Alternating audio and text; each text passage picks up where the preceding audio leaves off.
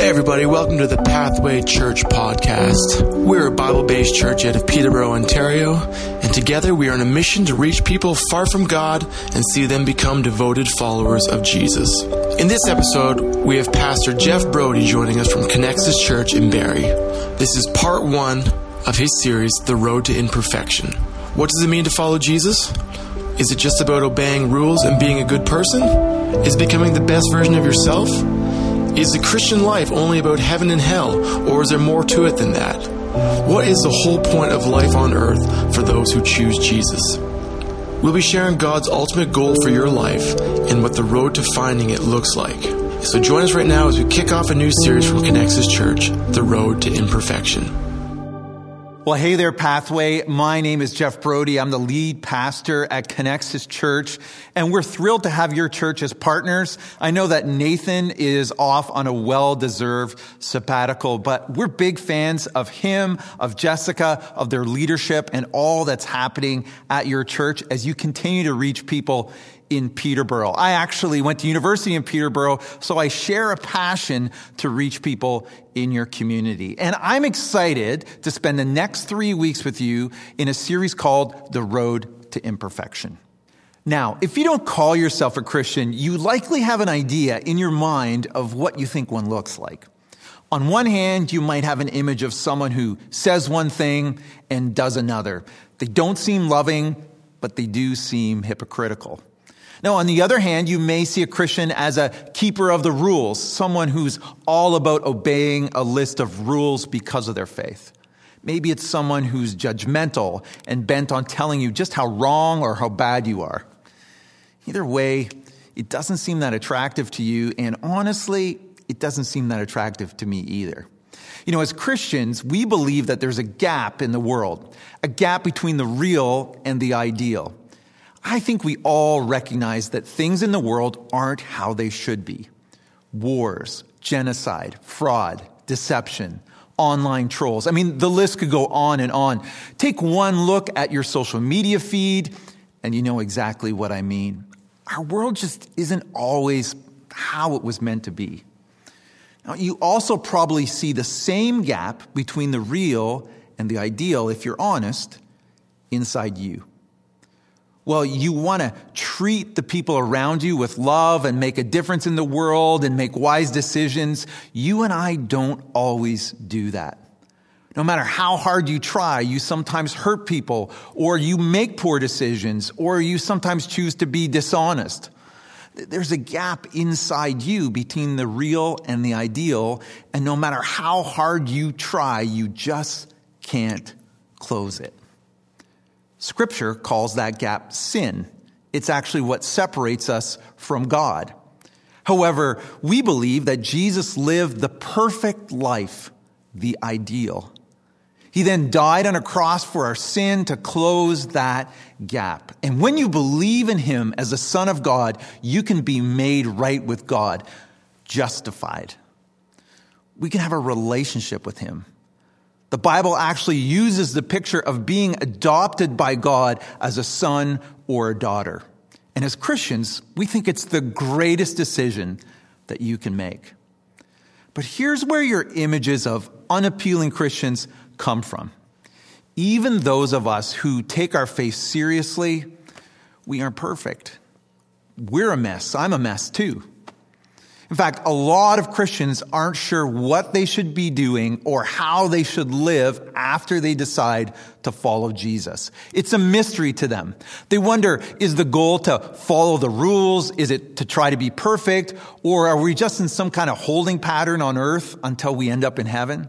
And if so, then why doesn't God just beam us up there right now? Why does God leave us here on earth?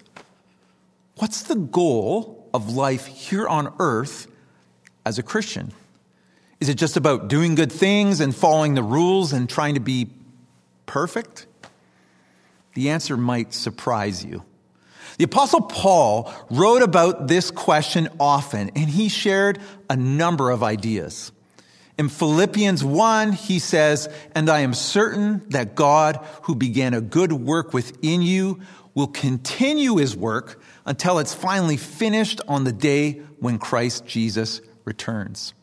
In 2 Corinthians 3, Paul says, "And the Lord, who is the Spirit, makes us more and more like him as we're changed into his glorious image." And in Philippians 2, Paul says, "Work hard to show the results of your salvation, obeying God with deep reverence and fear." What are all these and many others of Paul's writings pointing us to? God's desire for us is to make us more like Jesus. Like a loving parent, when a child becomes a part of your family, you love them no matter what. But at the same time, you want to see them grow in who they are. God wants to see your soul transformed. He wants to bring you eternal meaning to your life right here on earth. Does God want you to be with him in heaven one day, in eternity? Absolutely. But God's ultimate desire for you isn't a destination, it's transformation. He wants to change you to become more like Jesus every day. Now, here's what's interesting. We're all looking for this type of transformation. Even if you don't call yourself a Christian, I know that, like me, you want to close that gap between the real you and the ideal you. You may not call it wanting to become like Jesus, but you term it other things like becoming a better version of yourself, or you do you, or maximizing your potential. I mean, I only have to look at the giant self-help section on Amazon or some of the most watched TED Talks to know that we all understand that we should be better.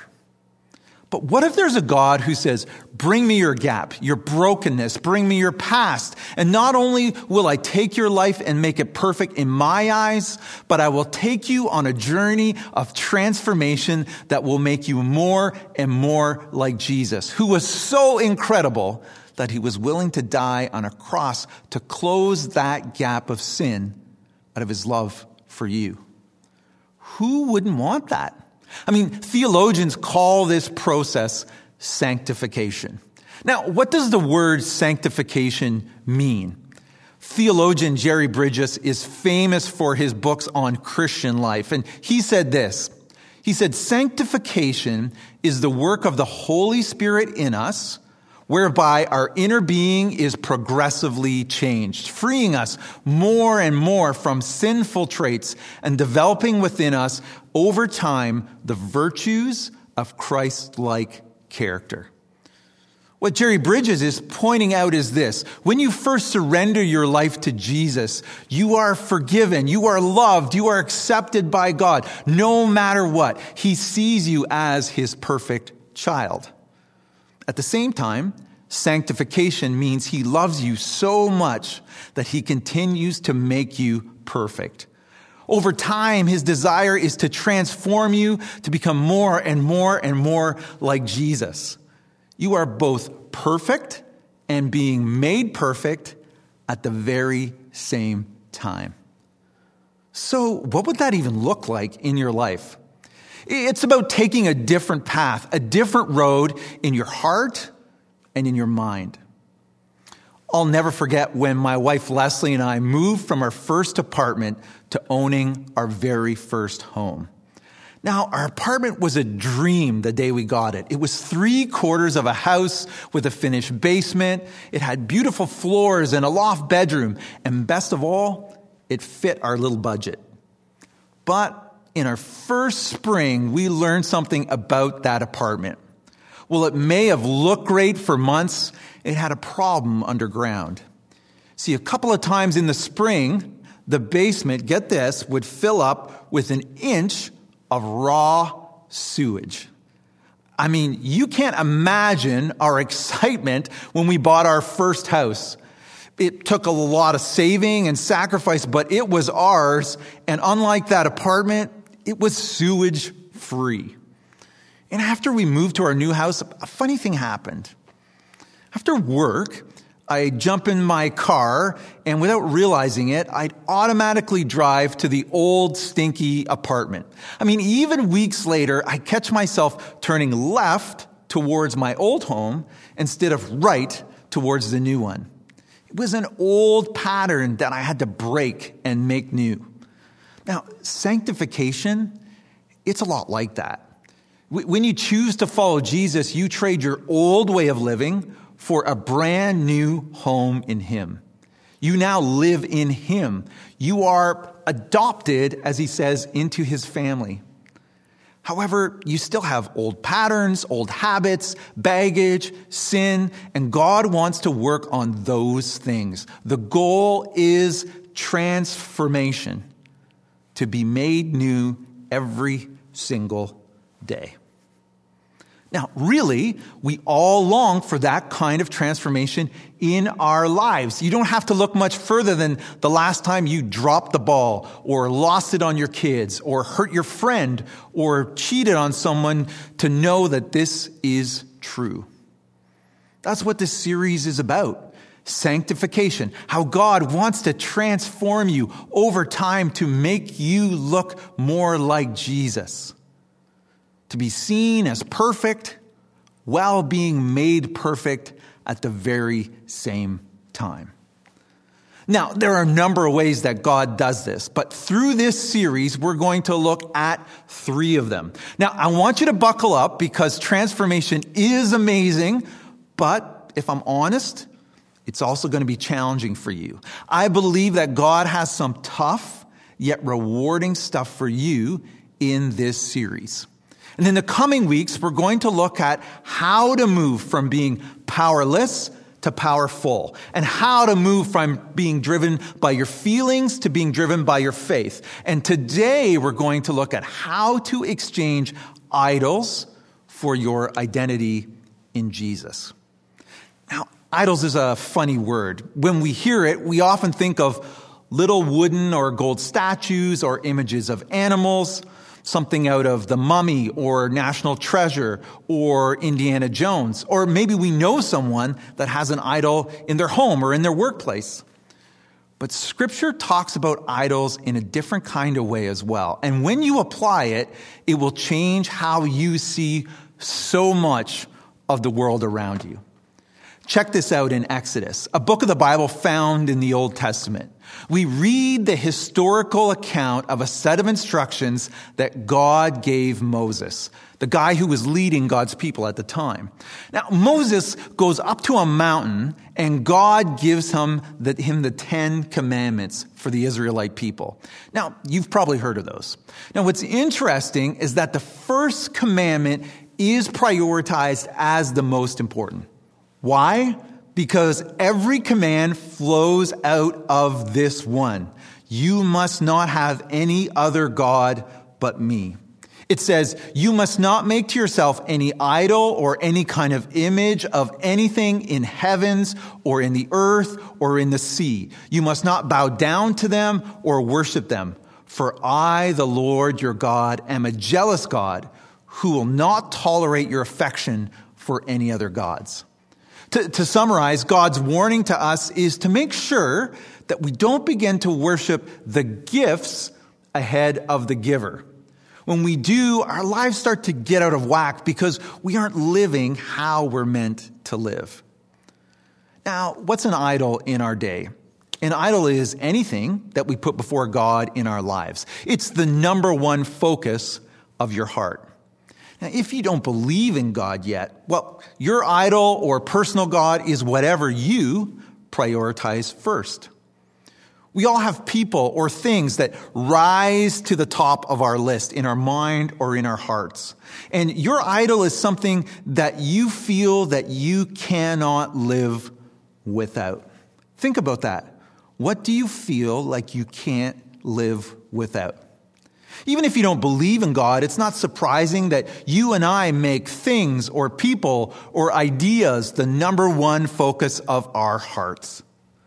Scripture points out that as a human being, you're designed to worship. We all worship something or someone. Now, the theologian John Calvin, he once says that the human heart is an idol factory, that we're continuing to make idols, things that we prioritize as number one in our lives in that moment. Nietzsche once said, there are more idols in the world than there are actual realities. Now, no matter where you're coming from today, here's why this is really important. While most of the things in our lives aren't bad in themselves, they make terrible gods. Yet we do it with them all the time. I mean, work is a good thing. We're designed to work and contribute and make a difference. But when your work becomes a greater priority than your family or your faith, it's harmful. Work is a good thing, but it's a terrible god. Well, a glass of wine at a dinner party isn't necessarily bad when it becomes a regular thing and slides across the line into escapism and numbing yourself, and you start to lose control and it starts to gain control. Alcohol makes a terrible god. You love your hobby, but when you get obsessed with it, it starts to take up all your time, your daydreaming, your mental energy, and eventually it becomes the priority, and faith and family and your job start to fall behind. A great hobby is a good distraction, but it's a terrible god. How about this one? As a parent, you love your kids, and you should. But when you prioritize them over the God who gave you those kids, when they become the center of your life, it becomes unhealthy. In fact, in the long run, it pushes them away from you and from faith. Kids are an incredible gift, but they aren't the giver. They make a terrible God. Tim Keller and others have thought more deeply and written more eloquently about the idolatry that plagues our hearts. And they've identified 4 common idols beneath the surface, idols at the root of your destructive behavior. And I'm going to share these with you, and some of you are going to see yourself in 1 out of 4, and some of you are going to see yourself in 3 out of 4, and some of you are going to see yourself in 4 out of 4. As I share them, remember that the goal here is transformation. The more we identify these idols in our hearts, the more we can uproot the idols and find deeper meaning in our lives as we become sanctified, made more like Jesus. The first one is the idol of comfort. Your desire for comfort or pleasure above all things. Now, if your idol is comfort, you like to escape. In fact, stress and demands often feel like your worst enemy. You prefer Netflix, partying, weekends away with your family or from your family, or lots of time spent on your hobby. You don't like being bored, but you don't like the pressure life can bring, and you choose to do these things not to relax in a healthy way, but to actually escape. Now, there's a cost to all of this. What do you give up? Well, you give up productivity. In fact, your lack of action when your idol is comfort can hurt you in the long run or hurt the people in your life. Debt, gaming, pornography, gambling, a lack of exercise, just an overall lack of forward motion around anything but the bare minimum. And over time, you move to minimal engagement with your spouse or with your kids or other important relationships in your family. The idol of comfort, it's selfish. So much can suffer when your idol is comfort. The second idol is the idol of control. And with the idol of control, you desire to have everything go according to your plan. And why? Because you can't handle uncertainty. You might describe yourself as a perfectionist or as hyper-organized, but it's born out of a need that you have for control. You just can't help but have to know or have to dictate exactly what's happening. Now, the hardest part is that over time, control often means you end up doing it all yourself. So you often end up feeling alone. And over time, some of the people around you just defer to you. And if they're honest, it's just because it's easier. But when they defer, they disengage from you. And you know what? I know that you feel it. Then you start to lack spontaneity in your life. And at your worst, you struggle with anxiety on the inside. And the people around you end up feeling judged or offended by you. They just can't seem to please you. Now, the third idol is the idol of approval. You desire to be accepted and desired by other people. You want to be liked and you want people to look up to you. You hate rejection. In fact, your insatiable desire to be liked and your fear of rejection can cause you to develop a soft spine that changes depending on who you're talking to, who you're trying to please, who you're trying to gain approval from. And over time, you erode your character trying to win over everyone. And you often feel like you've given up a part of yourself to please people. And you feel like you're losing yourself in this sea of making people happy. And eventually that desperation to please can actually smother the people around you. Now, the last is the idol of power. That's idol number 4. You desire influence and recognition. You fear not mattering. And you fear humiliation. On one hand, you have this drive and burden to take responsibility, to be the one in charge. But when you get unhealthy, it's as much the fear of humiliation that drives you more than the desire to serve. All of this can result in frustration and a struggle with anger towards those around you. In fact, you can use fear of your anger as a motivator for those around you, and you don't even notice it. The people around you can feel like they're being used as a means to an end, or worse, manipulated. So now you've found yourself in 1, 2, or 3 of these camps. You're starting to think, Jeff, I thought this was a journey of transformation. This feels more like a journey of condemnation. Help me out here. How do I grow? How do I root out my idols? I mean, I'm only human. Well, you start by recognizing them, and you've already made that step today. And here's why that's important.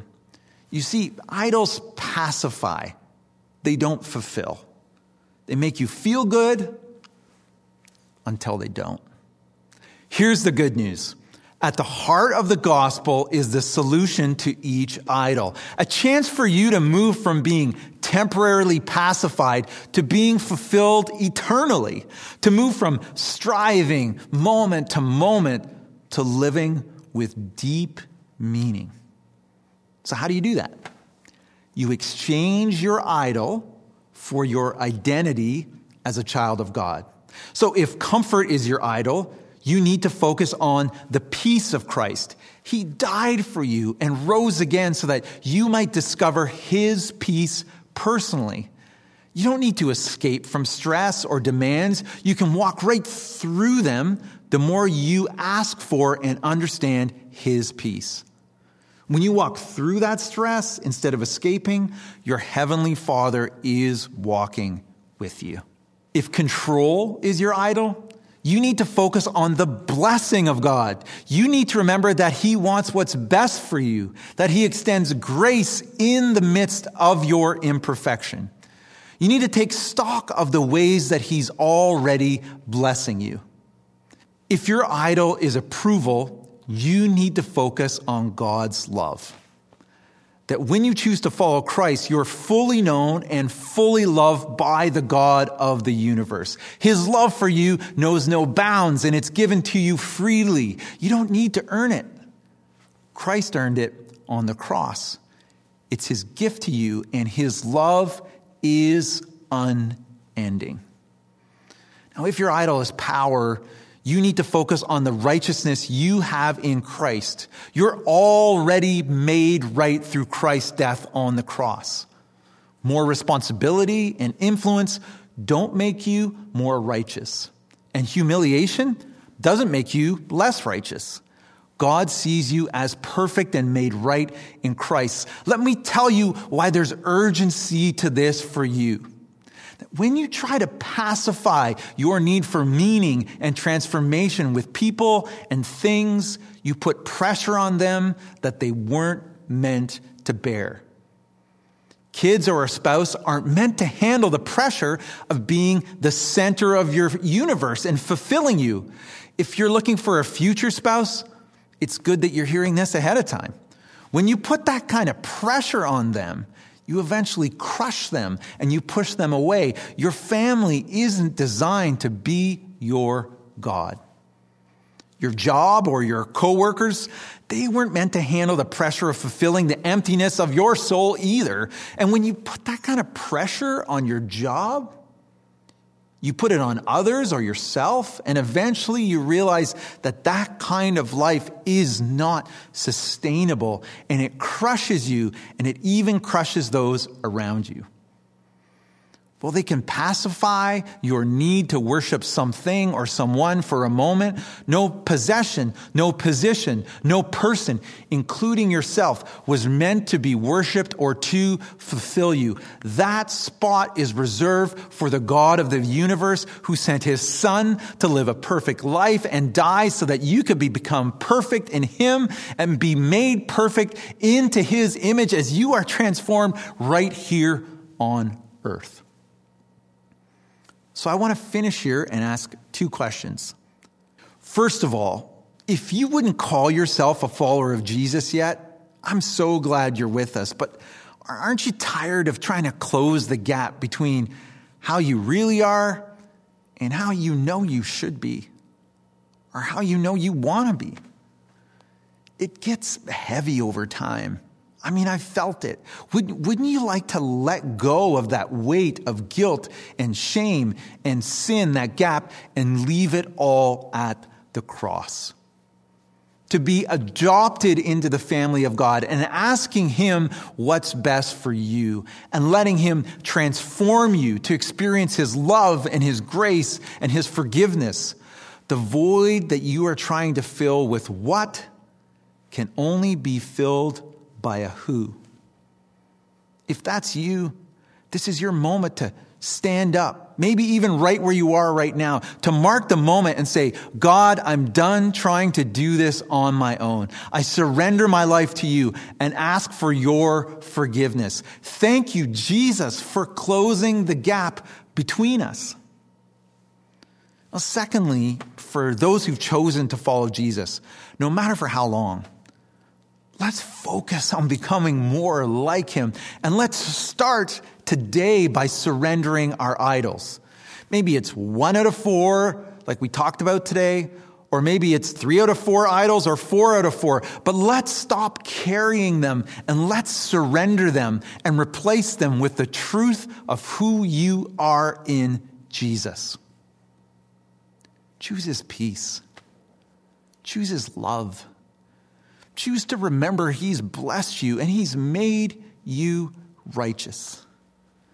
Exchange your idols for your identity in Christ. Let me pray. God, we come to you today and we bring our idols to you and we surrender them to you and say, God, we want to put you first and foremost in our lives. And we want the identification of these idols today to be an opportunity for you to transform and change us. That you see us as perfect, and then we want you to use these as an opportunity to make us perfect, to transform us, to sanctify us. God, we come to you and surrender our 1, 2, 3, or 4 idols today and say, change our hearts and change our minds. And God, I want to pray with those who today, for the very first time, who are saying, I'm tired of the gap between the real and the ideal. I want that gap closed. I want a relationship with God because of Jesus. I want to know what it is to begin a relationship with him. I want to surrender my life to him. I want to pray with those who are praying that even today. That you would meet them where they are.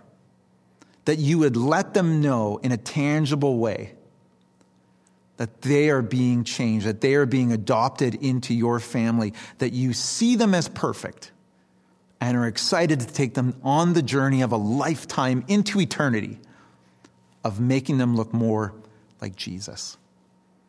And we pray this in your name. Amen. Hey, Jeff, thanks so much for that message, and thank you for listening to our podcast. Be sure to keep up with us on all of our socials, and have a great day, and we'll look forward to seeing you soon.